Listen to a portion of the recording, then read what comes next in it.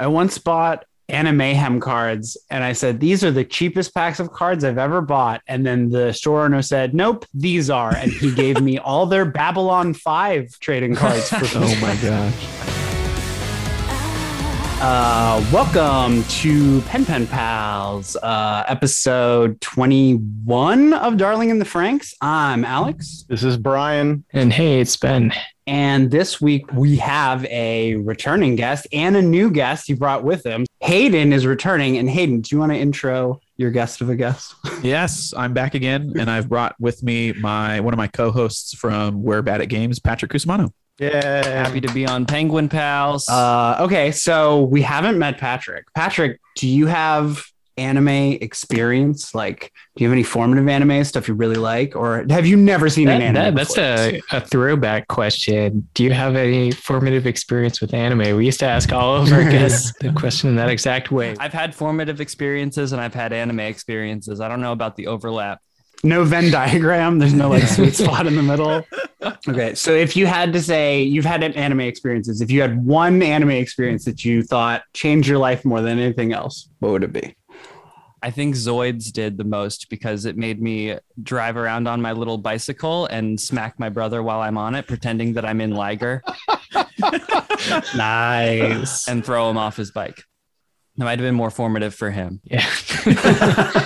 Or deformative, depending on how bad the fall was. Yeah. Oh, man. You know, Zoids has kind of an interesting history in both anime and comics. So, you know, the Zoids toys were wildly popular in Japan. There's like much more exotic stuff than you'd be able to find in the US. And there was an anime that was okay. But the Zoids comic book in the US, man, it's got a weird history. There was one time when Zoids was the #1 best-selling comic book in history, beating Spawn. Wow. Well, for like a month. Yeah, and then Spawn knocked it off the pedestal. Yeah. But an esoteric sci-fi writer, Grant Morrison, also wrote a few issues of Zoids. What? Yes. Spit take. Yep. Jeez. Ryan, you know so much. Just about Zoids. Yeah. Well, just those two facts about Zoids. Yeah. I did my research on you, Patrick. I knew what you were going to say. That's the one anime other than like Pokemon or Yu-Gi-Oh that I watched. All right. Okay, and then Hayden, what have you been up to? What's new? You came back for this season. Now we're on the other side of like the midway point. How are you liking it so far? Anything new in your life? Anything new in my life? There's some new anime in my life. Ooh. So Darling in the Franxx was probably one of my top 3. I don't know if it's been pushed out, but I had something else creep in. I found it on Netflix. I had avoided it for so long because of the thumbnails. Didn't know if it was going to be just like a fan service, exploitive kind of anime, but it was Rascal Doesn't Dream of Bunny Girl Senpai.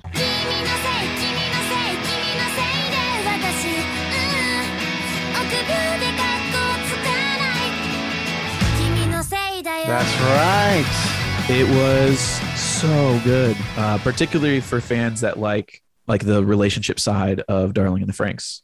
The setting is very high school, but the drama is not melodramatic. It's like real relational healing and just interaction. Mm-hmm. So that's one thing new. I've just trying to gobble up as much as I can. All right. It's so interesting how the Netflix recommendations work. Like, I don't think I've ever seen that suggested to me. And it's, you know, it's not like I don't watch a bunch of anime on Netflix. So there's just so much stuff out there that. Yes, there's so much. Yeah.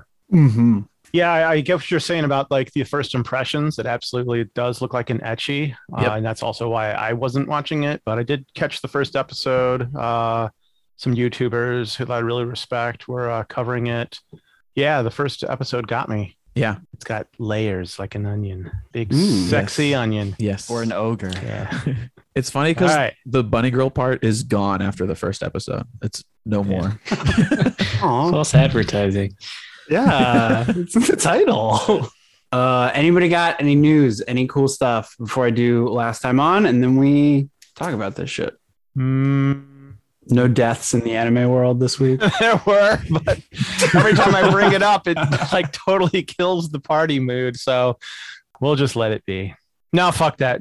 George Perez, comic book artist, man. He's got inoperable cancer. He's like, he was like so formative. Oh, there's that word again in the comic book world. Yeah. Oh, man, it's just heartbreaking. Any highlights? Any big names he was known for? Well, Crisis on Infinite Earths was probably the biggest thing. Wow. And he's an artist or a writer? Artist. Oh, wow. But he was put in the spotlight when he was just like a young, I don't know what the industry term for it is, wasn't a contract artist at the time for Marvel, but did pages for Avengers that were just so far beyond what the industry was producing in terms of like perspective and depth of field and just widescreen cinematic style choreography and composition that this person brought to the industry.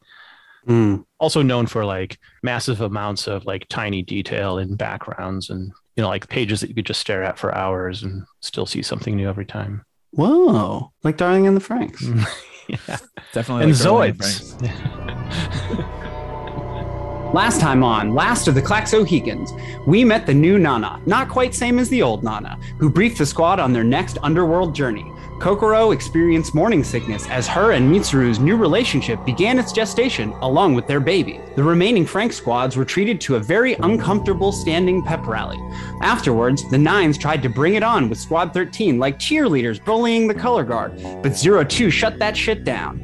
Hero and Zero 2 voiced their demands of freedom to the Ape Council and descended into the Earth's underwomb. Everything seemed to be tied up in a neat little package until the old gods gave us one Klaxo Queen to rule them all.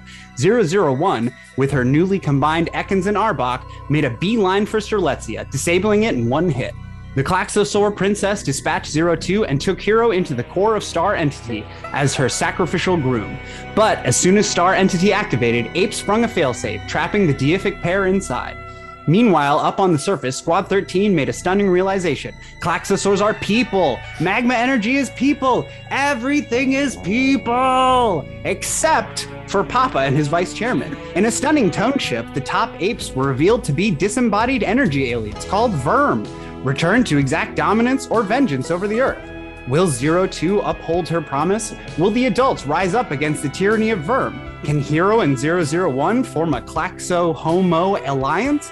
Let's find out. Right. Just so we're all on the same page. Patrick, you have not seen any Darling in the Franxx? Correct. Right. No better time to jump in than episode 20, whatever. Right. Yeah. Oh, see him. Okay, cool. Awesome. And Fresh Hayden, take. I think we gave you the heads up last time. This is Ben's first time through. Okay. So if there are spoilers that we'll discuss, we'll just wait till Ben is making his exit. There can't be any more spoilers at this point, though.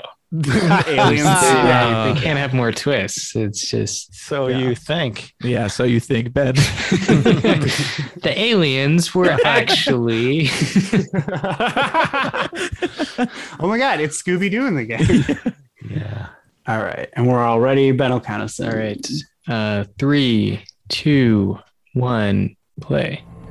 This is Verm's will. Star Entity is a mass of life that could disturb. Yeah, this is so Gurren Lagann. Awesome. As such, if the Klaxosaur Princess were to take over the implanting process, we programmed it to explode. Papa, it's all or nothing.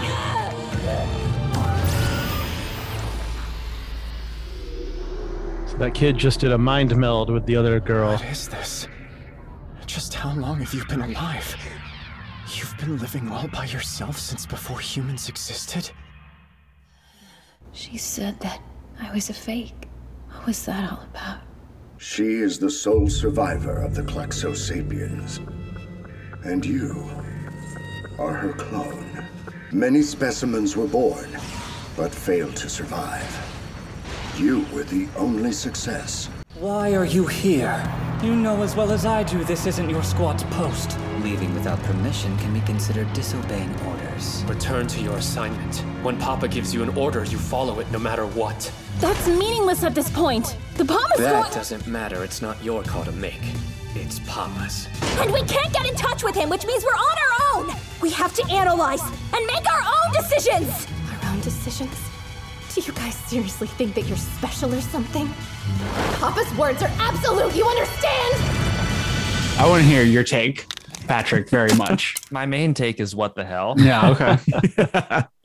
Okay, so how does it hold up compared to, say, Zoids? More complicated, less complicated, more mechs, less mechs? Similar amount of mechs. It made me think mostly of Pacific Rim. Okay, we're getting somewhere. Big mech suits that take 2 people to pilot fighting giant kaiju. Yeah. Yep, very much so.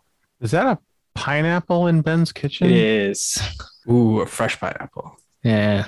Though maybe it will become a not fresh pineapple by the time I actually try to eat it.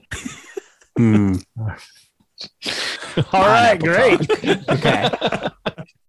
So what are we doing here? Are we jumping in? Yeah. So this is Verm's will. This is as we get this voiceover from this super annoying Papa figure who's not Papa, who's lying to us all along.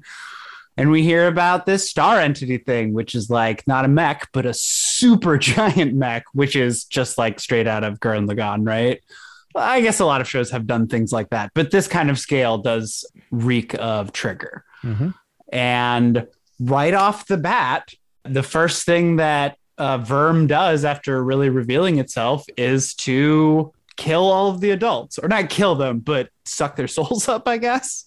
They get absorbed into the collective. Right. Which made me think about, so now we have these new purple enemies. So does that mean like, is anything piloting these purple bad mech things, monster things? I don't think so. I think they're just extensions of the mass. Oh, well, if I was a fascist leader, I would put the consciousnesses of my sucked up soul adults into because they can't fight me anymore. So what are they going to do?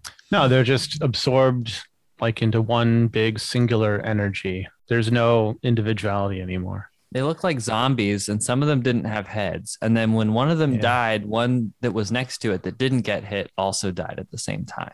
So it reminded me of episode 1 when Star Wars, when they took out the droid brain in the Trade Federation ship, and then they were all broken. That's a design flaw. Yeah. So did they, or will they ever explain why Verm didn't just suck up the souls of all the kids too?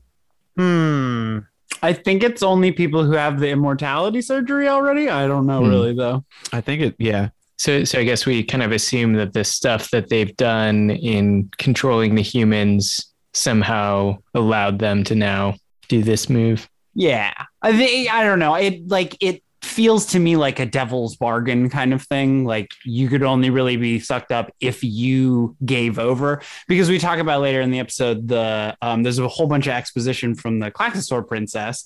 She's like, they came and they offered us this stuff. And we were like, no, absolutely not.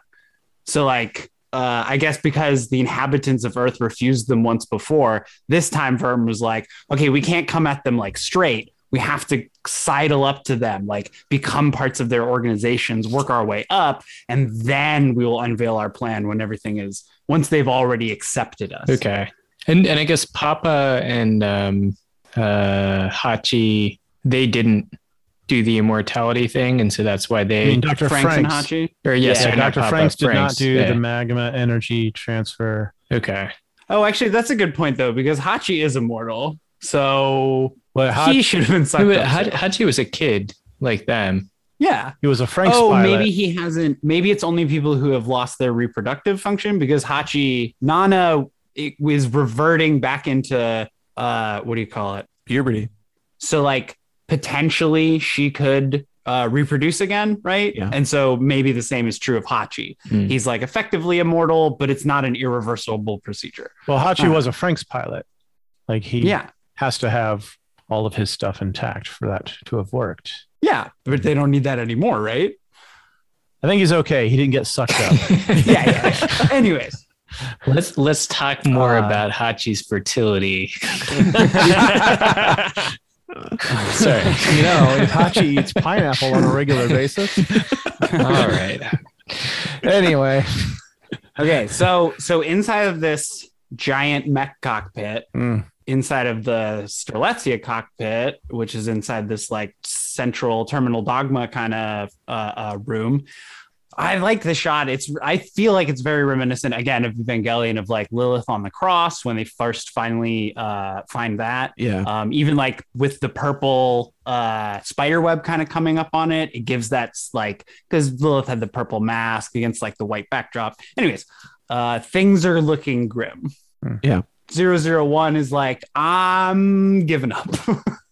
They beat me. They outsmarted me. I was like playing the waiting game and they were proactive about things. So I guess chalk it up to a loss. Yeah. So here's the saving grace. Hero is Hero. He's just the one overflowing with compassion and never wants to give up. Sort of like Naruto. Yeah. And even though 01 stabbed him with her tentacles and all that crap, like he grabs on like he had before. He's going to try to link. He's going to try to get through. And then, we get to see where that goes later. Yeah, he like decidedly sees 02 in 01. And that triggers his empathy again. So one of our clues that a connection will happen is happens very quickly, but 01's blue horn sort of illuminates, which we saw that with 02 when she and Hero were having connections. And, her facial affect did, I don't know if it was shock or surprise. I don't know what it was. She was like, huh? She's being moved. Yeah. And she narrates that they're literally dinosaurs. It was 65 million years ago that the Klaxosapiens ruled the earth. And she has been waiting in that cave since the dinosaurs were not a thing, since they went underground. Man, that would be really cool to find some dinosaurs underground. Well, yeah. So is this show actually just a big explanation of what happened to the dinosaurs? Is that... It's Hollow Earth dinosaurs. Yeah. It's actually a big propaganda series about Hollow Earth theory and the cyclical nature of civilization as opposed to the linear model. I guess that is when the dinosaurs went extinct 65 million years ago. So it was not a meteor. It was Verm. Yeah. Drove them underground. They're like, we will play the actually 66 million years ago. So maybe this is what happened in Earth a million years ago. Oh, okay. Oh, I see. This isn't in our future. This is in our past. I love it. Okay, so 02. I actually had this wrong when I wrote this thing. I said 02 is continuing on her way to Hero, but that's not true. She's actually doubling back to restore her strength before she makes this attempt, right? Yep. She is not giving up like 001, even though it appears that way at first that she's walking away from the scene, but she just really needs a little magma juice in her arm before she makes the big play. Which seems counterintuitive, right? Like, is she just going to get sucked up by Verm if she gets too much of that? I mean, it could be the yellow blood cell stuff. Yellow blood cells would make more sense. Those darn yellow blood cells. Those darn perfect plot hole fixers.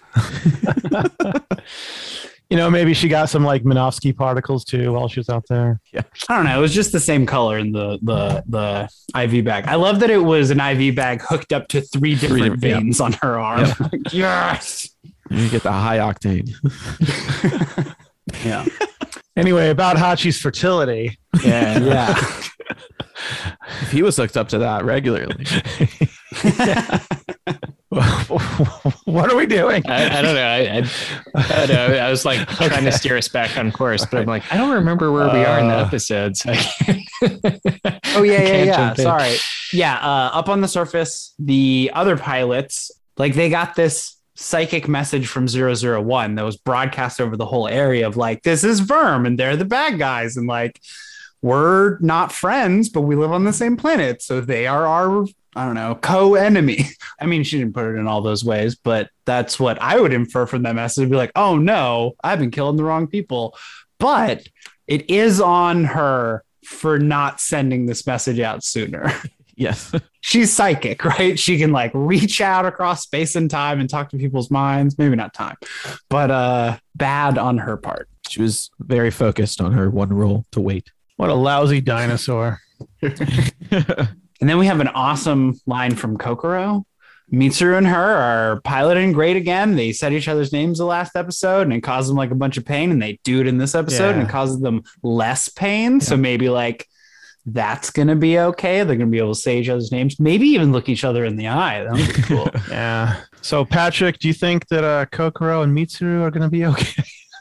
Are the Verms the purple one, and who's Frank? Yes. Frank's is the guy who looked like Dr. Wily if you ever played Mega Man. Oh, he was the cyborg guy. Yeah, he kind of looks like Frankenstein. He's Dr. Frank. Got it. Yeah. I was concerned when he got his arm ripped out. He was just talking fine, like nothing happened. So I'm glad we got that scene with him bleeding out at the end. It's like, okay, realism exists. Yeah. Well, there's a reason why he has a robot arm, and that's because the exact same thing happened the last time he met this lady. She took his arm. Bit it off. Wow. Bad luck for that guy. He was really happy about it, though, both times. Yeah. He's infatuated with her, though. Unconditional love. She can do anything to him. Yes. Yeah. So that second time he loses the arm, it's like, she remembered. She knows what I like. Yes. Oh, boy. That actually brings us to Frank's. That's the scene where Franks is talking to Hachi. Frank says that Hero, like they're looking at a screen with a bunch of readings. He's like, oh, I guess we won't blow up yet. I don't know why. Maybe it's that kid that 001 took with her. And that's when I think we get the 72 hours, I think, on the screen. Maybe it was supposed to be 72 minutes, but it seemed like there was actually quite a bit of time. Yeah, so I guess the idea was originally that Verm would instantly be able to take Star Entity.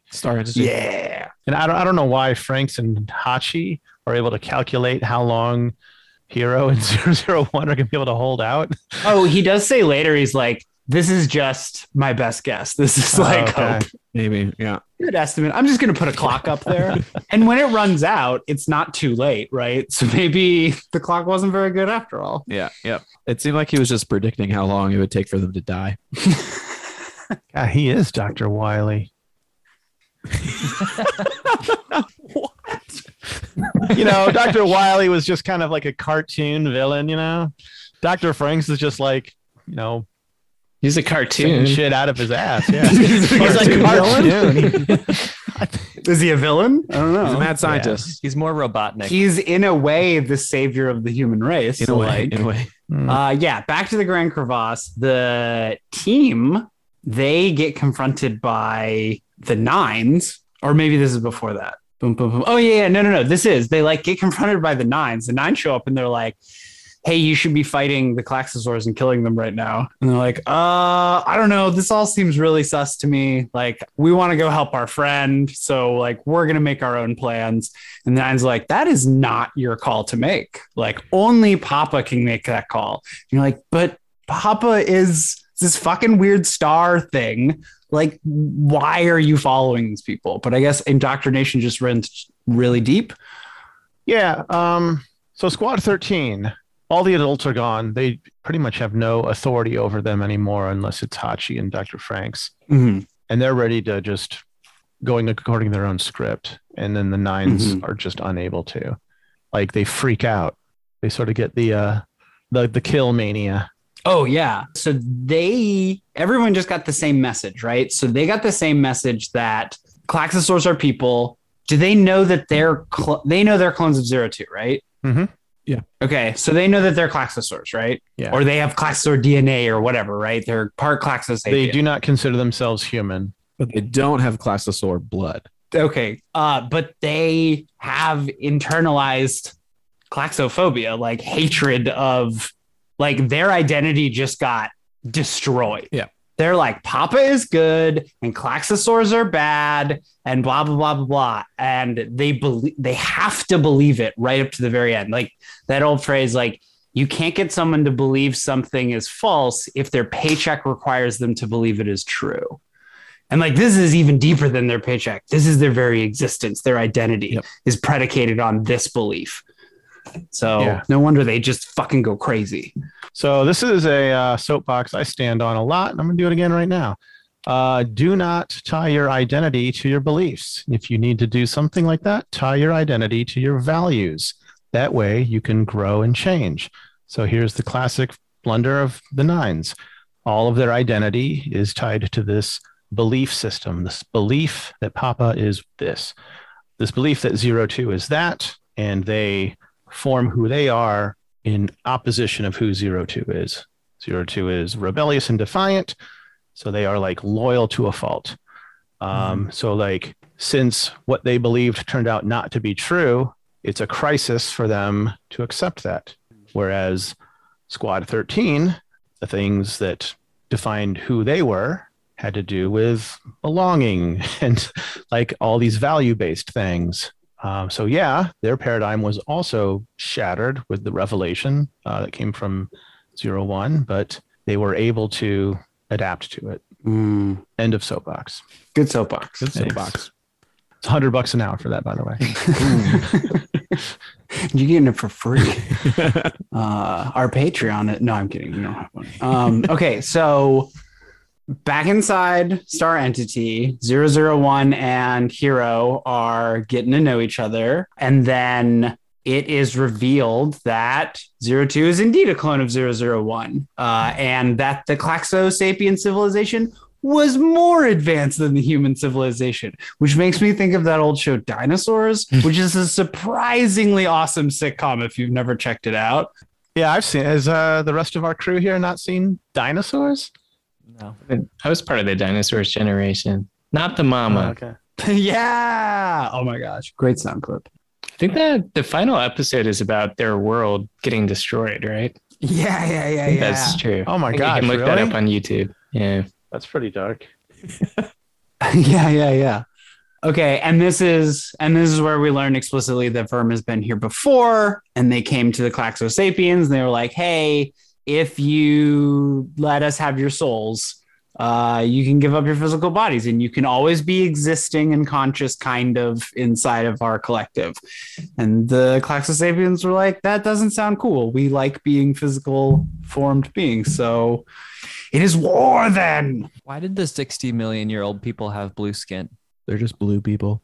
But there were no blue people in the episode. The one, you couldn't tell because she was covered in purple, but the one in the cockpit with the guy, Hero, she was blue skinned, and she's the only one left. Whoa. Right. Everyone else decided to either be turned into weapons or turned into energy, and she was going to be the only one left so that she could pilot those weapons and energy. Okay. And kill Verm. And if you change, you have to give up your blue. Well, you kind of become like the blue kaiju.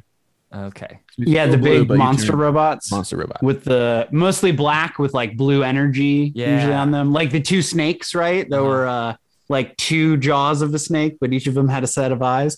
Fucking awesome. So at one point they were blue people. Whoa. Yeah. Oh, even the snakes. Yeah. They're all people. It's interesting. The blue people, their design, they have like a magma circle where their heart would be, which is exactly the same place as the adults that have gotten the immortality treatment. It's not quite the same. They kind of have like that tube coming out of their body. And so first I was like, oh, like they got the immortality treatment. It's like, oh, no. That's probably all based upon like just how they existed at one point. And so that's just what their heart looks like instead of an artificial heart. So the old school anime fan in me suspects that they went with that blue styling as like an homage to like Star Blazers, another old Toei animation. There's just so many little nods to like classic 80s anime in this show. Yeah. And thematically, I think the Klaxo Sapiens are blue to contrast with 02's red. Just because they wanted that color scheme for both Hero and 02 as a dichotomy, and then they wanted that color scheme between 001 and 02 as a dichotomy. Because like, you know, this Klaxosaur princess, we just met her. We don't really know that much about her. We got all the backstory we need, I guess, in this episode.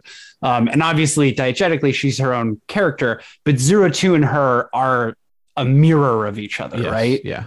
Like this is like the dark aspect, like the underworld queen, as opposed to 02, who is from like the land and sky. Yeah. Hades and what's the woman he enslaves as his wife? Persephone, yes. Yeah, Persephone. So we got to get to this thing about Inanna and Ereshkigal. I'm so excited now. Okay, but we gotta get there. Okay, and we learned that the Klaxo Sapiens, well, actually, they lost their ability to procreate in order to become or pilot the Klaxosaurs. Yeah. Whereas humans did the opposite. Yes. Which I don't know. They were like purpose driven, right? Whereas like the humans are leisure driven. Okay. So end of the line. Yeah. 02 is the last specimen in a long line of cloning attempts by Franks, right? Yep. And instead of continuing to clone 001 afterwards, he was like, oh, well, no, 02 worked, so I'll just clone 02 and mess around with some more human DNA in there, which wasn't there speculation that 9 Alpha might have like his wife's DNA? Yeah, they have the same hair and eye color. Yeah. Franks had a wife. Okay. She wasn't in this episode. Yeah, she died. She died. Oh my God, in record time. It was tragic for the Watchers, not for him. Classic mech accident. Yeah. And then we see like the Nine's faith put to the ultimate test. And like, it kind of seems like it breaks. Like there's this crisis of faith at the very end.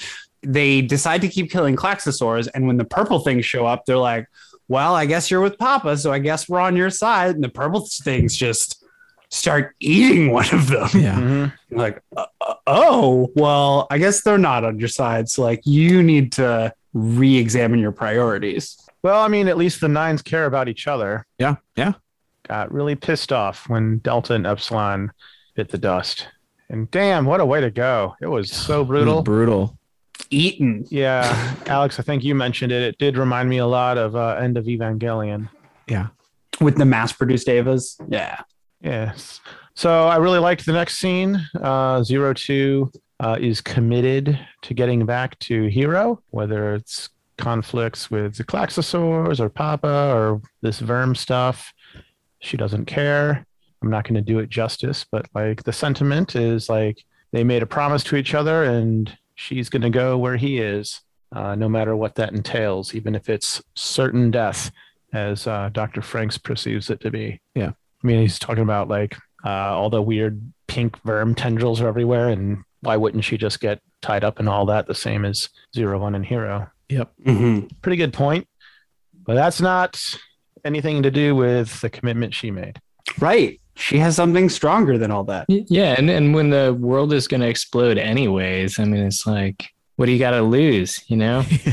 Let's try it.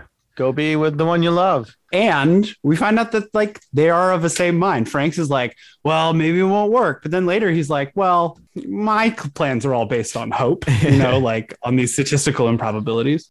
So in this scene, I just noticed something on this watch, and I don't know how true this is, but you know, there's that song that's like the choir. Who's in Oz? Vanquish. Yes. I've usually associated it with 02. Is that a tight association? Yeah. It usually comes in when she is being entered. It's like her theme. Yeah, when she first presented as Strelitzia, that musical piece played. Yeah. A couple times that she had a breakthrough, it also played. You know, the lyrics, if you read them, it kind of spoils her story. Character arc. So this time I noticed it played when the squad crashed through the wall. Yeah. And so it played on their introduction. And I mean, part of this episode is the payoff of them finally coming to accept her. And it was, I don't know, it hit me different. Yeah. Associating that song usually with 02, but now with a squad that's accepting 02. Because they're family now. Like it's a shared theme, I guess. Yeah. Yeah, I love that. And this, you know, this whole series is about mirrors. But this episode, we don't get a whole lot of mirrors literally, but we do get a lot of those mirrored shots. Yes. Like you said, or we were used to seeing the other, like looking at Strelitzia come through a wall when we saw that or heard that music. But now we're seeing Delphinium and the others. Mm-hmm. And last time it was Hero going to get 02. With Delphinium's help and the rest of the squad. It's the same setup, just a reversal of who's going to who. Yeah. I also felt like, I don't know if it was the music or what, but that scene kind of hit me. And it kind of felt like the first time, like I thought these mech designs are pretty like goofy. And I was kind of like, why did they make them look like these like dumb chibi characters or whatever? And then I guess like that scene had had the mechs kind of like acting more like the people and the characters in a way that I was like, oh, it like sort of works. I sort of get it now. It felt still like a little, not too much payoff for like a lot of design work. Yeah. I don't know. I did start to like it in that scene. So that's great. Yeah. Maybe I'd like it more on a rewatch. I don't know. So from here, it kind of reminds me of the movie Aliens. Like the few characters that are left are in these tight corridors, being pursued by these very hard to kill things. Ikuno has a great moment. She's going to expend all the rest of her magma energy to make a path for them to escape. It's kind of a sacrificial moment, but it's also neat to see that Ikuno and Futoshi are clicking somehow. And they do it, and it takes a heavy toll on Ikuno, and she now looks like what we saw, like Squad 23, like I guess the term is accelerated decrepitude. She's aging or decaying or whatever. Mm-hmm. And Futoshi was very concerned. Very concerned. Yeah, but not the same thing did not happen to him. No. Not very fair. Not fair at all. Well, I mean, that's what they've established. Like all of the physical trauma is on the women. Well, not all of it. Squad 26 went completely gray. Well, no. What I mean is like when the Franks experience damage. Sure. Yeah. There's a growth moment for Ichigo. Yeah. She yells at Zero Two, not for her to take care of Hiro, but for both of them to come back. And so she's kind of shifting or allowing her crush to not influence her decisions or the way she views their relationship. Mm-hmm. Miku speaks up in this scene too, like trying to rally everybody. I think when Delphinium goes down, was it Janista, Kokoro, and Mitsuru? I don't know. They're not really unified. My perception was that Miku was trying to get everybody to stick together, which I thought was a interesting juxtaposition from the way she was in the Boys and Girls episode. Like, yes. Yeah. Kind of divisive.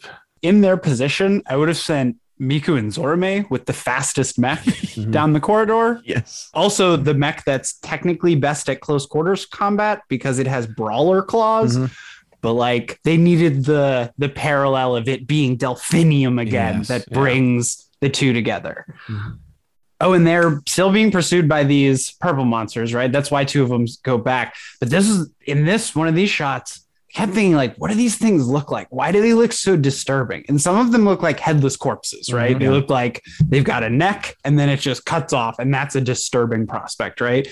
But some of them, the ones that like have kind of a cylinder head and kind of a beak, they look like the outfits of the adult officials from before. Like, remember the mayor had one of those like cylinder heads? Goes over their eyes. They look a lot like that. So, okay. I think that's intentional. That's what got me thinking about, like, what if the adults are the ones that are piloting these and they're killing their children? It's very There are only dehumanizing. two purple monsters chasing them in the corridor. Are they that big a threat to have just two of them where they had to sacrifice themselves, or were there more coming? I think they were trying to establish that these verm things are more powerful than your average Klaxosaur. Gotta have an escalation. The next threat's got to be more threatening than the last threat, right? And more dehumanizing. Yeah. And Klaxosaur's like poof, right? So it's a little video gamey. Like there's a rain of blue blood, but like the body's basically gone. But these things just stay there bleeding. You're like, oh, god damn. All right. So in the next scene, Hiro is still connecting with 01. And we get the montage. And I think the implication is like 01 is seeing the emotions and the relationships and the attachments, the bonds that were made over the past few months. And like, based on the expression on her face, I think she gets it. And is sort of warming up to humans, at least this group of kids. So I imagine she shares her life with him, and it's like 65 million years of sitting in a room waiting to pilot this thing. And then he shows her a few years of his life. And she's like, oh my gosh, this looks like so much fun. My life is so boring. Maybe it's kind of like she just got to watch 20 episodes of Darling in the Franxx. Maybe after that, Hiro's pitch is better received. It's the idea of like, we don't live to fight, we fight to live. Yeah. I keep thinking it's deeper and deeper than that. Yeah. And I think it comes up more blatantly later, but like he is like really, I think what they're trying to set up is this like Verm is offering life in the collective. And what he's fighting against is not death, but it's, I want life, but I want to protect what it means to be human. That's what I don't want to lose. It's not that I don't want to lose my body or my life. And I think that's what he's showing her. And before, maybe they didn't have a great motivation. We just didn't like Verm. And now she's, I don't know, maybe developing more language of like, oh, that's what I would have wanted the first time we fought too, is we were really fighting to continue to be what it means to be sapien, Klaxosaur sapien. Yeah. And I guess in some ways, so Verm is like this like collective. It's like everyone is together and no one is an individual. And then 001, she's like the one individual who's like all alone. And she has some line, I think later in the episode where she says something like, I thought that this would like make me stronger. I thought that like being alone, like somehow that was the right thing to do. And then I think it's when she's connecting with Hiro, she's realizing like, oh, there is strength and joy and these other things in like interpersonal relationships. Motivation. Yeah. Yeah. And they are reasserting this promise, which like forever promises I don't like, but they can be a source of motivation. Sorry. Right. I was just thinking how tragic it was, or must have been for 01. Like, so Verm's evil. They live forever, but they don't have anything of what it means to be human. And the Klaxosaurs were once, autonomous individuals living lives. And I think in the montage, there was a scene of a couple making love or whatever. And then they lost all of that in their fight against Verm, becoming immortal to be able to fight them off, but again, losing what it was that made them special. And now here's Hiro, and maybe this is what sways 01 to relinquish her power. Like, here's a race that still has a chance to make a different decision and maybe do what she wishes the Klaxosaurs would have done. Yeah. I just feel bad for the Klaxosaurs. They got the short end of the stick. Yeah, they did. In the long part of time. Their struggle will not be forgotten. No. They fought so you and I could enjoy big gulps. Okay, so Ringhorny, this friggin' spaceship, or Lance of Life as they call it later, is leaving, and it takes a very long time to leave. But as it starts to take off, we get this like really sad, I know they're murder machines, but 9 Alpha is like in this field of corpses, and it just looks like very biblical to me, like the war in heaven, like this like body of angel, or this field of angel bodies, and it looks up to the sky and it's abandoned. Yeah. The lowest emotional low, right? It's like, hey, your God, your papa's not only your papa, it's a God, and it's abandoning you. So like, how do you feel about yourself? Yeah, I don't think there's going to be much fight left in the 9s after this. Nope. It is rough. And then quickly we go back to Goro underground, or not just Goro. It's Delphinium delivering 02 to the gate, and and Franks, right? 02 and Franks. Yeah. Yep. And Delphinium has to turn around to fight one more big purple thing, right? And we get another mirroring. Delphinium wants to stop 02 from like roiding out, like tackled Strelitzi and took an arm off, right? Yes. And so Delphinium now loses an arm in defense of 02. So it's another like reversal of the situation with the same thematic elements or aesthetic elements. Yeah. Mm-hmm. Yeah, so they do really good there for a bit. It's actually 2 of these Verm drones that come down the corridor, and they impale one and take it out, but the other one is able to parry. And that's when Delphinium loses the arm. I'm not sure what they were thinking. Maybe it was a sacrificial move, like tackling it and going over the edge together. Maybe that's all they had left.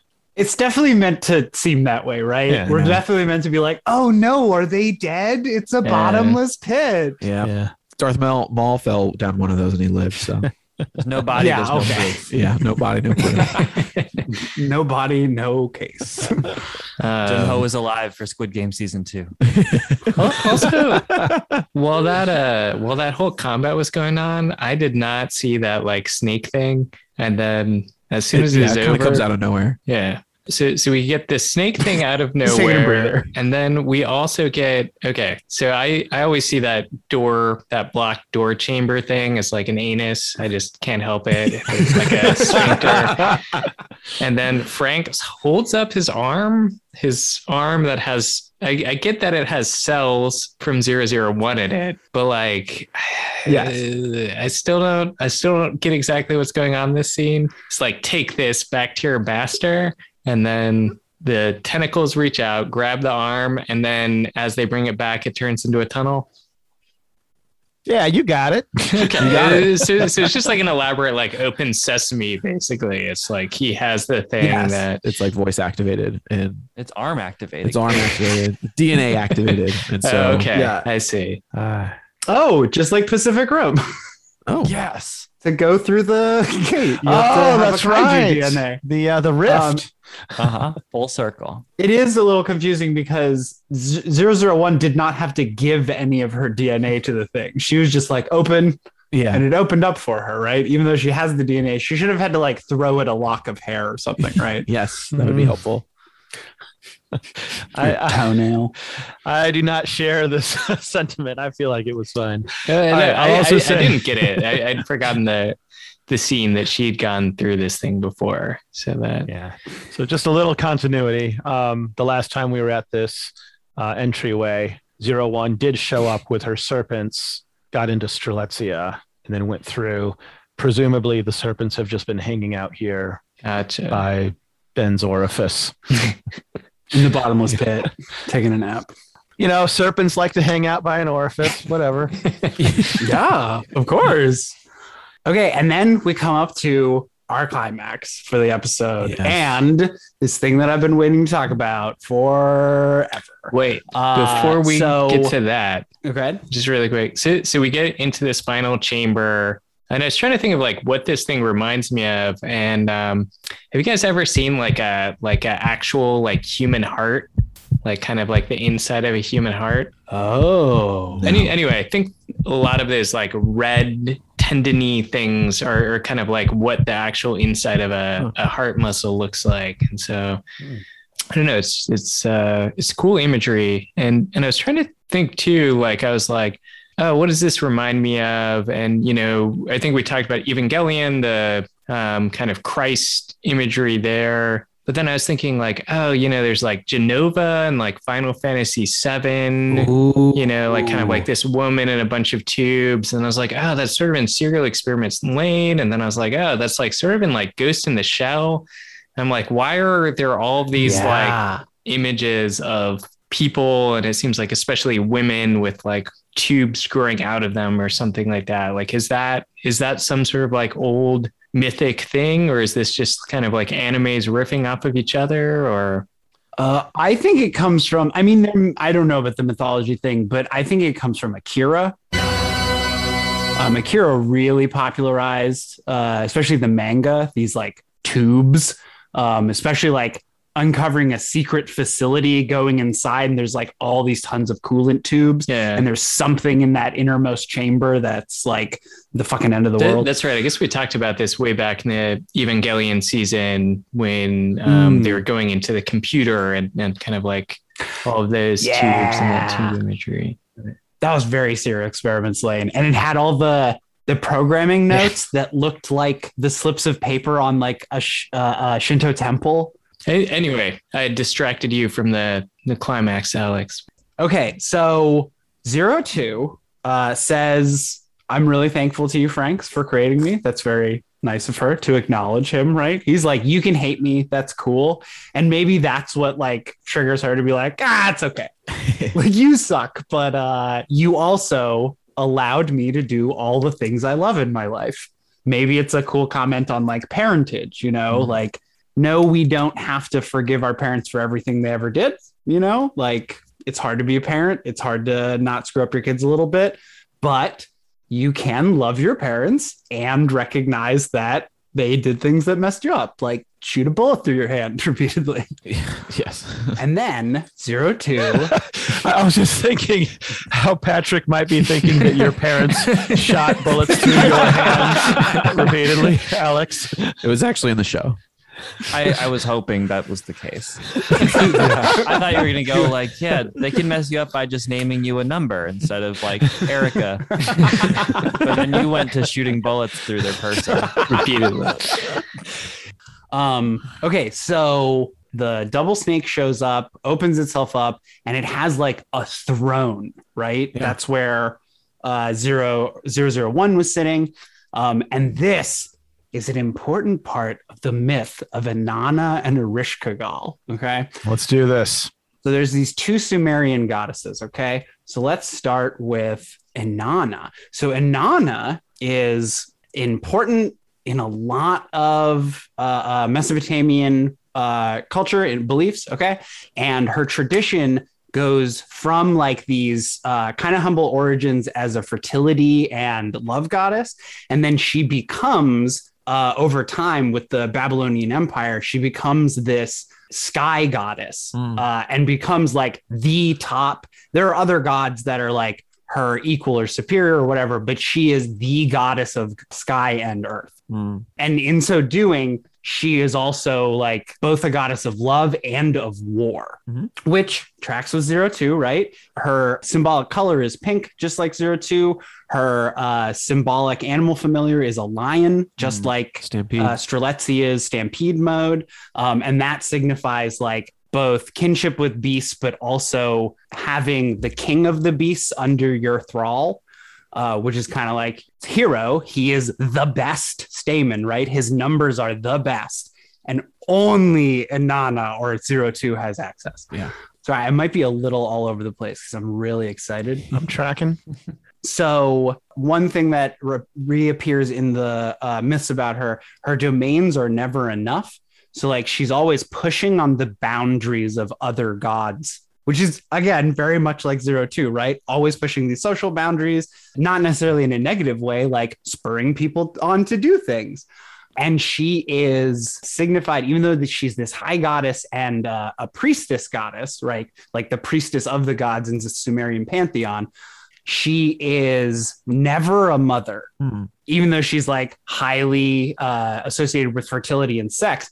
Strictly not a mother figure, which 02, as we found out a few episodes ago, are sterile, right? Cannot produce children biologically.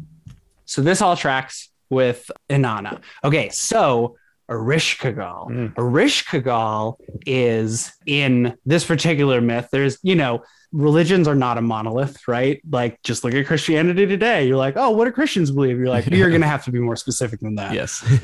But in the most famous Inanna and Ereshkigal myth, either of them, they are sisters. So they are like part of the top portion of the pantheon of gods, and Ereshkigal is the goddess of the underworld. Both of these goddesses have counterparts that like succeed them through the ages. Like Inanna eventually gets equated with the Semitic goddess Ishtar. And like Aphrodite, Venus, all of these love goddesses throughout the ages, they all have these symbols and like the same, I guess, monomyth form as Inanna. Anyway, so Ereshkigal, you'd think she would be like paralleled with Persephone, but she's actually the Hades figure. Yeah. And the first time that they have a run-in, and the thing that brings us like up to the myth that involves the two of them, is that Inanna has a run-in with Gilgamesh and ends up sending the Bull of Heaven, who is Ereshkigal's husband, to kill Gilgamesh. And Gilgamesh ends up killing the Bull of Heaven along with Enkidu. So like Hero killed the Bull of Heaven with 02. Remember the horned god? That's right. Yes. So that thing is symbolically, at least, 001's consort. Okay. That is her like symbolic counterpart. Oh, wow. Was that Klaxosaur. Like it seemed real special, right? Yes. It even had like a way that it like set itself up, unlike other Klaxosaurs, which just came out of the ground how they were. Yeah, that one almost killed 02. That was like part of their transformative arc. Yeah. Okay, so the myth of Inanna and Ereshkigal is an underworld journey myth. So it in itself is one of the earliest recordings we have of humans creating a death and rebirth cycle in their myths. Now, this is really common with fertility gods because throughout the ages, they are associated with springtime and the seasonal change. Persephone with Hades, half the year is dark, half the year is light, but it looks like a lot of them start here. It's written poetically. I think it was probably meant to be sung or recited in religious rituals in Sumeria, but I've read the whole thing and I found some cool lines from it. It starts with, "From the great above, Inanna opened her ear to the great below." So I was thinking about this and I wondered why 02 lives in the attic. Because of all of the rooms, her room looks special. It does not have the same carpeting and stuff as the other pilot bedrooms. I'm like, of course, she's at the very top of Mistletoe. She's in heaven, which made me think about Mistletoe. I'm like, oh, that's heaven, right? And like the earth is where the gods descend to do battle with the monsters. Oh, wait. Time out. Pause. Okay, go ahead. The plantations, they look like the ancient world models of the cosmos. Yes, the dome. There's a flat earth. The dome is the firmament. And on top of that, oh, wow. Okay. Yeah. And from outside of the world come the monsters of chaos, right? Okay. Which, like, again, brings us back to Sumeria, the myth of Tiamat, which is this, like, chaos dragon that's like the formation of the world there, which, again, is kind of like not Ereshkigal herself, but 01 is very much like a chaos serpent, right? Yes. Especially with, like, her tail that splits into multiple things. Anyways, so excited. Okay, so Inanna abandons heaven and earth to descend into the underworld, which is exactly what 02 has done, right? Come down from Mistletoe, gone through earth, down into the very depths of the earth to do this thing. She abandons her seven temples, and this is because she had become a really important part of the Babylonian Empire, and she had temples in 7 different major cities. And she gathers the 7 May. I didn't realize how to pronounce this, but May is this, like, it's a wonky word that they keep using, but it seems to mean sometimes laws, but mostly it means like objects that symbolize laws, technologies, professions, concepts. So like she has 7 of these things. They're different parts of her, like a breastplate and a bracelet, and the chief among them is the crown, right? So 02 does not have all of these May. She has not adorned herself completely, but she does get this crown from Miku. Yeah. She gets this call from the great below, right? Which is the underworld, but Inanna doesn't immediately go. First, she prepares. And in episode 16, I think it was, no, maybe 17, that's the first time we hear the roar of the Klaxo princess. Yeah. It is at the end of the episode. You're in 02's and Hero's room now, and you hear this roar, and she's like, oh my gosh, that is the call of the great below, right? Yeah. But they don't immediately go. They still have to do the wedding episode. She still has to prepare herself. In that very next episode, that's when she gets the Shigura, the crown, okay? So in the underworld, Inanna passes through several gates to reach her sister Ereshkigal, which we have in this episode. Yes. And at every gate, she has to give something up. One of these May, right? So symbolically, it's her clothing, it's her adornment, but what she's giving up is parts of herself, symbols of herself. She's giving up her identity. And 02 is not exactly giving up her identity, but she is willing to give up essentially everything to finish this journey. It doesn't matter if she bleeds out. It doesn't matter. She does lose adornments. Like the members of Squad 13 fall one by one. And then Franks is the last one, her father. Oh my gosh. Pretty awesome. Holy crap. This whole thing is Sumerian. They dug deep and they did a really good job of representing a lot of these things without it just seeming like a word for word, like, okay, and this happens and then this happens. Because obviously it's not just Sumerian. We have a bunch of Norse mythology references here. We have some Christian references. We have Shinto wedding garbs. Yeah. It is a mishmash from everywhere. So at each of the gates, she gives away one of the May. And then this is what happens. This is the lines where Inanna reaches the inner sanctum where Ereshkigal is. Under the pretext, Inanna has said, I am here to mourn the death of Ereshkigal's husband, which Inanna indirectly caused the death of. So like the motivations here are a little fuzzy. So naked and bowed low, Inanna entered the throne room. Ereshkigal rose from her throne. Inanna started towards the throne. The Anuna, the judges of the underworld, surrounded her. They passed judgment against her. Then Ereshkigal fastened on Inanna the eye of death. She spoke against her the word of wrath. She uttered against her the cry of guilt. She struck her. Inanna was turned into a corpse, a piece of rotting meat, and was hung from a hook on the wall. It goes on and on and on about what happens after that. But to cut a long story short, she dies. But death in this underworld journey is not literal death. It is the death of a part of yourself. It is a transformation. And 02, she gets into this cockpit and she lets her horns grow. And this is like the part of herself she's most afraid of, right? This is the part of her that hurt Hero before. It is the part of her that killed all of these stamens that piloted with her. Mm-hmm. But she is finally in this desperate moment. She accepts herself and part of her dies, both like figuratively and like at the end of the episode, you're like, oh shit, is 02 okay? Yeah. Like what the fuck just happened?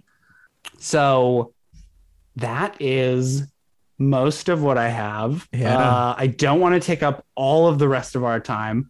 Oh, let me read this last paragraph from a website I found called Red Priestess, which is pretty cool. Just a description of Ereshkigal. Ereshkigal is the true essence of a dark goddess. From the moment she enters Urkala, the underworld, she embraces the realm and her role as queen and goddess of the law. In spiritual terms, she embodies the shadow self, what psychoanalyst Jung described as the undesirable parts of our consciousness, the things we deem as evil, inferior, or unacceptable. The emotions, desires, and understandings we deny in ourselves become part of our shadow. This is a role Ereshkigal accepts, and her work is to integrate the unconscious shadow mind with the consciousness light mind. In both mortals and deities alike, she understands that only through the assimilation can the soul be whole and complete. So like 001 is the shadow image of 02. The way she interacts with Hero, she pilots on top. She does not go into the subservient position, much like Lilith from the Bible. All of the things that 02 is afraid of, or is afraid that she wants to be powerful. She wants to be the ruler of the whole earth. 001 is those things and is unashamed of those things. Anyways, I found all this out and I just loved it. Yeah. It's not just a connection. It's like, it has to be what Nishigori was sourcing. It's so vast. I think so. Yeah. And Ereshkigal is described as looking as though like a corpse. So the blue and black is traditional of painting someone that way. Yeah. And it explains the, undeath motif of the Klaxosaurus too. Alex and I have talked off the air about this a bit, and it did change my opinion of the ending, which we can talk about later if need be. Yeah, we're going to get there. Talk about that later. Okay, where are we? We're back on track. I got a headcanon thing. Yeah, let's hear it. I think it's partly to try to redeem Dr. Franks as the mad scientist. Okay. I found it so interesting that it seems like he's just unwilling to admit any of his intentions when 02 asks him, instead of him just saying, well, I don't actually know. I guess it was an episode or two ago. Dr. Franks is kind of impressed, or he notices, or at least Hero asks Ape, can we be our own entity after all this is done. Yeah. We want to like recreate. They want to be free. They want to be free. And in the hallway, Dr. Franks kind of interrogates him about that. Yeah. It was kind of just like intentions and what are you going to do with that? And it seemed to me like, particularly with this, that I think along the way, Dr. Franks regretted what he did, allowing humans to become immortal, creating the Franks, humans losing their way. And he is wanting that humanity can get back to where it was before his advances. And he hopes that these humans can, but his scientific mind is unsure because they're artificially produced. Maybe they're not actually human. And so he does this experiment to see if these clones can really become humans again. And he's just so uncertain. Yeah. Because he knows he created them and they're not real. It just kind of hit me. I don't know why I hadn't thought about this before, but so Franks is like the last of the old humans in the way that 001 is the last of the Klaxosaurs, right? He's like the one human who's not a clone and didn't do the immortality treatment. So he is a match for her. Yeah, I bet. And there's actually a lot of mirroring with the two of them, particularly, I mean, the exposition of the past is opposite of them, but their dialogue in response to being tricked by Verm is almost word for word the same. That's something like, oh, they got me. And it's just kind of like flippant, but it's word for word the same. So there is a parallel between them. I don't know. That's all I had. It's just when he said, I don't know, it was just a scientist swim. And I'm like, I think it was more than that. I think you were just trying to cover your bases. He's a betting man, Franks. I liked that 02 fought for her love. And it's like that reversal. Like last time we saw a scene like this, it was Hero trying to reach out to her and grabbing onto her horns. And then like they got to have their happy place moment, like the mental plane or the dream realm or whatever under the holly tree. And, in Japanese lore, like the color white in the snow can have dual meaning for love and death. But I think very specifically, this imagery was communicating like the whole power of love conquering all kind of thing. And then maybe there's something that might get around to the idea of death in the sense of the death and rebirth cycle, but I don't know if we're there yet. Well, 001 immediately is like, sees them kissing and is like, you know what? That looks really fun. I wish I could have done that while I was alive, but I give it all to you, the next generation. Yeah. Do better than I did. Yeah.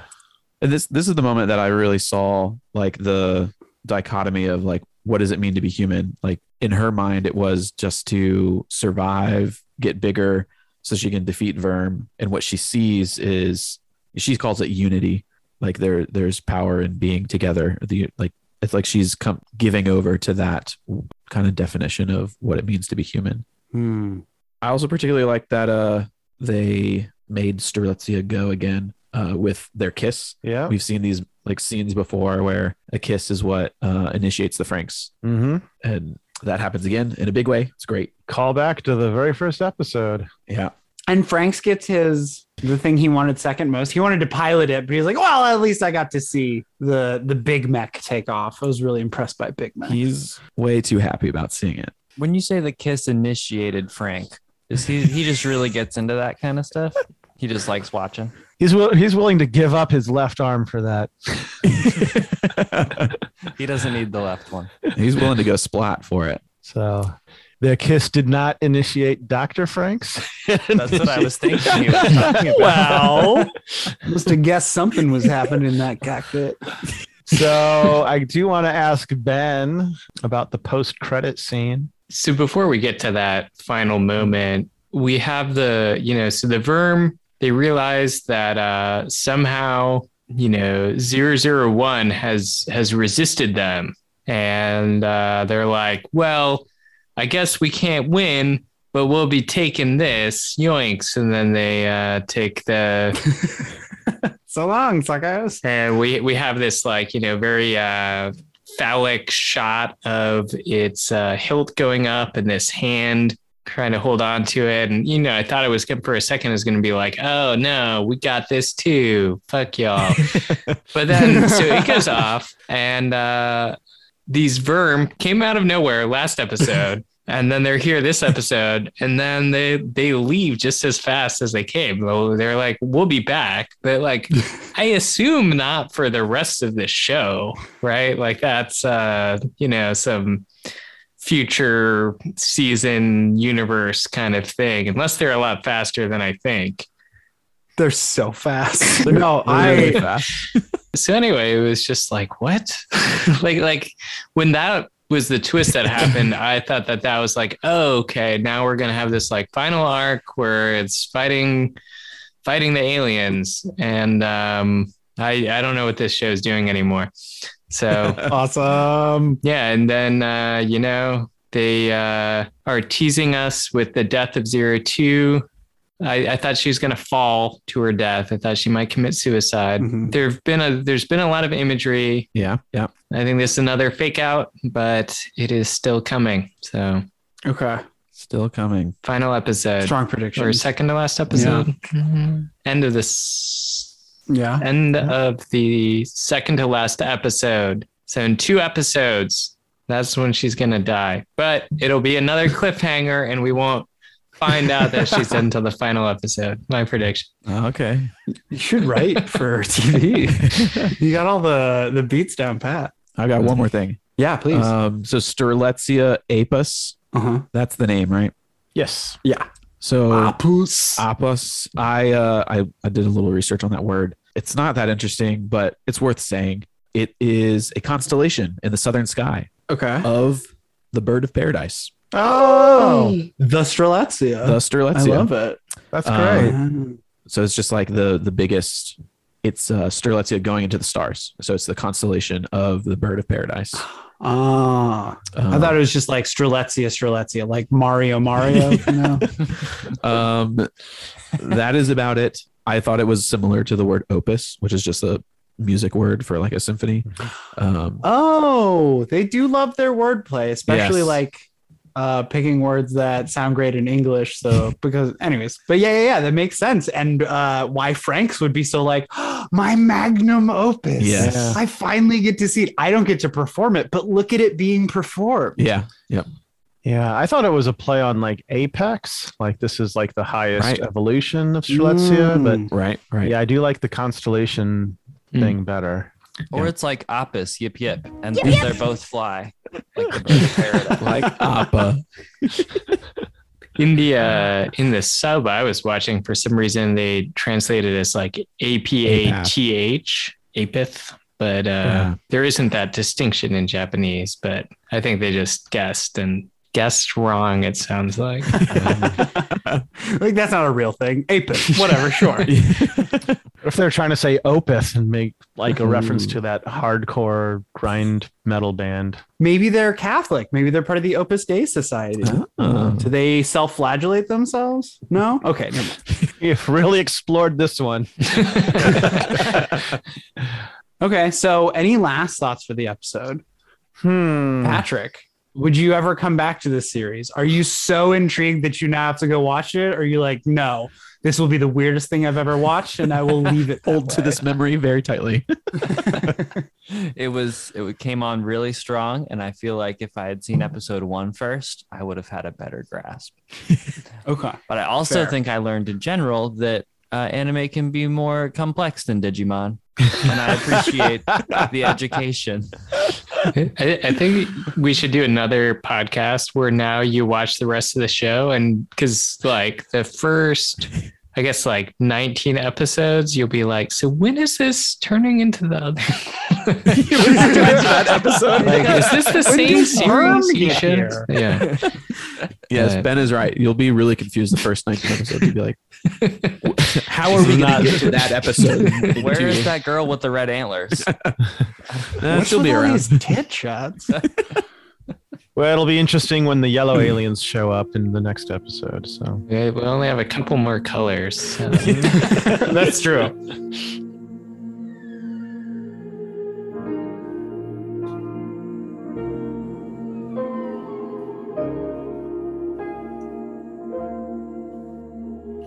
Patrick, what's good in gaming?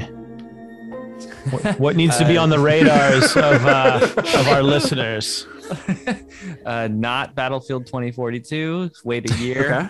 A good thing I found recently is called Chorus. I don't know if it's just on next gen consoles, but I've been playing it a lot. You basically play as a starfighter in a unique universe. Very big story, but the gameplay is really fun, smooth starfighter combat. It's very rewarding, upgrading and open world stuff. It's very unique. That's called Chorus. Chorus. Do you pilot your ship by singing?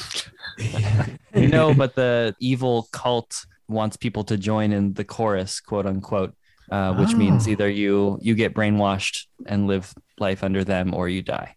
Like Verm. Yeah, do they like suck out your soul and then you pilot a giant purple monster? No. Darn it. Okay. All right. Our usual follow-up question is not really going to work, but we're going to ask it anyway. So if somebody out there really enjoyed this episode, the only one you've seen, what's something else that they might check out to have a similar It doesn't need to be anime related. You got to watch Metabots.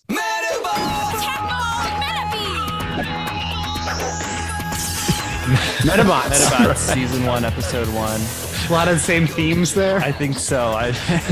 When I watched it when I was 10. Awesome. Kind of like Sumerian imagery in Metabots. No, that's more Beyblade, I think. Okay, right. Beyblade coming from the word Babylonian. Oh man. Aiden, is there anything new in your gaming life? I got something. I'm going to try and pull it up fast. But we're back to the 1990s where there was a huge card game boom.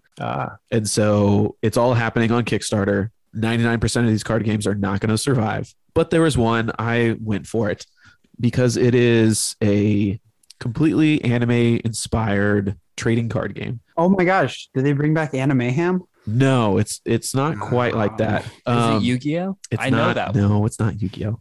Oh, come on. There's It's got to be a little bit Yu-Gi-Oh. So there's a hot new trading card game called Flesh and Blood, which is a combat. You control a hero and you're just going back and forth in like a sword fight. And so this is basically that version, but all anime art themed, all anime magic themed. So it's called Grand Archive TCG. It probably won't last longer than a year, but I figured I'd kickstart it just to get a feel for it. I've just been kind of following that as the community is developed. The rule book has been developed. Some of the art is developed.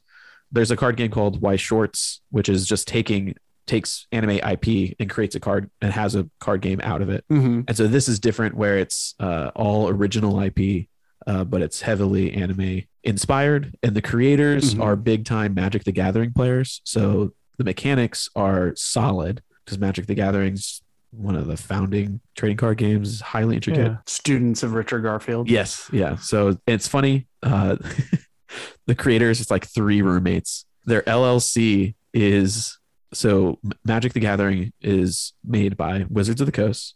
They call themselves Weebs of the Shore. Instead of Wizards of the Coast. Okay. Yeah, the art looks great. So this is a game that's being developed in the U.S.? Yes, developed in the U.S. is being developed in the U.S. They're well over their goal, which is exciting. But with like collectible card trading games, you really have to go years to see how it does. Is there like a tiny hope that it's going to take off, and then you'll have like the first edition, like super rare Black Lotus of this game or something like that? That would be cool. But that's not part of the value proposition. They don't try to like sell you on that of like, get the like first edition of this like new card game that's really going to take off. Are tradable card games the new Bitcoin? They're trying to be. Sorry, I derailed you. But when I kickstarted, I was like, if that happens, great. Is that one of my big motivations? Because I should not use my money this way if it is. And I decided that it wasn't. Just wanted to be a part of the community, see how it develops. Aww. Yeah. Well, I really do like the artwork. And yeah, like there's on their main website, there's like a floating castle that looks exactly like Aincrad from Sword Art Online. Anyway, that's fun. Yeah. And has any new anime come across your desk? I was just going to throw out Rascal Doesn't Dream of Bunny Girl Senpai. Not necessarily this episode themed. Mm-hmm. This is more like action and aliens, and that is much more the relationships. But I'll just throw out this one, Shaman King on Netflix, in terms of just like kind of exploring like mysticalness, aliens and things and ancient things. It's fun. It's not deep. It's just a fun ride. Yeah, I've not heard of that one. Is it new for 2021? If it is 2021, it's either late 2020 or early 2021. Okay. And they have a second season going. It's a shonen, and it was just solid fun. Okay, cool. Yeah, I'll check that out. All right, so let's kick it off. Pen, pals, darling. All right, thank you so much.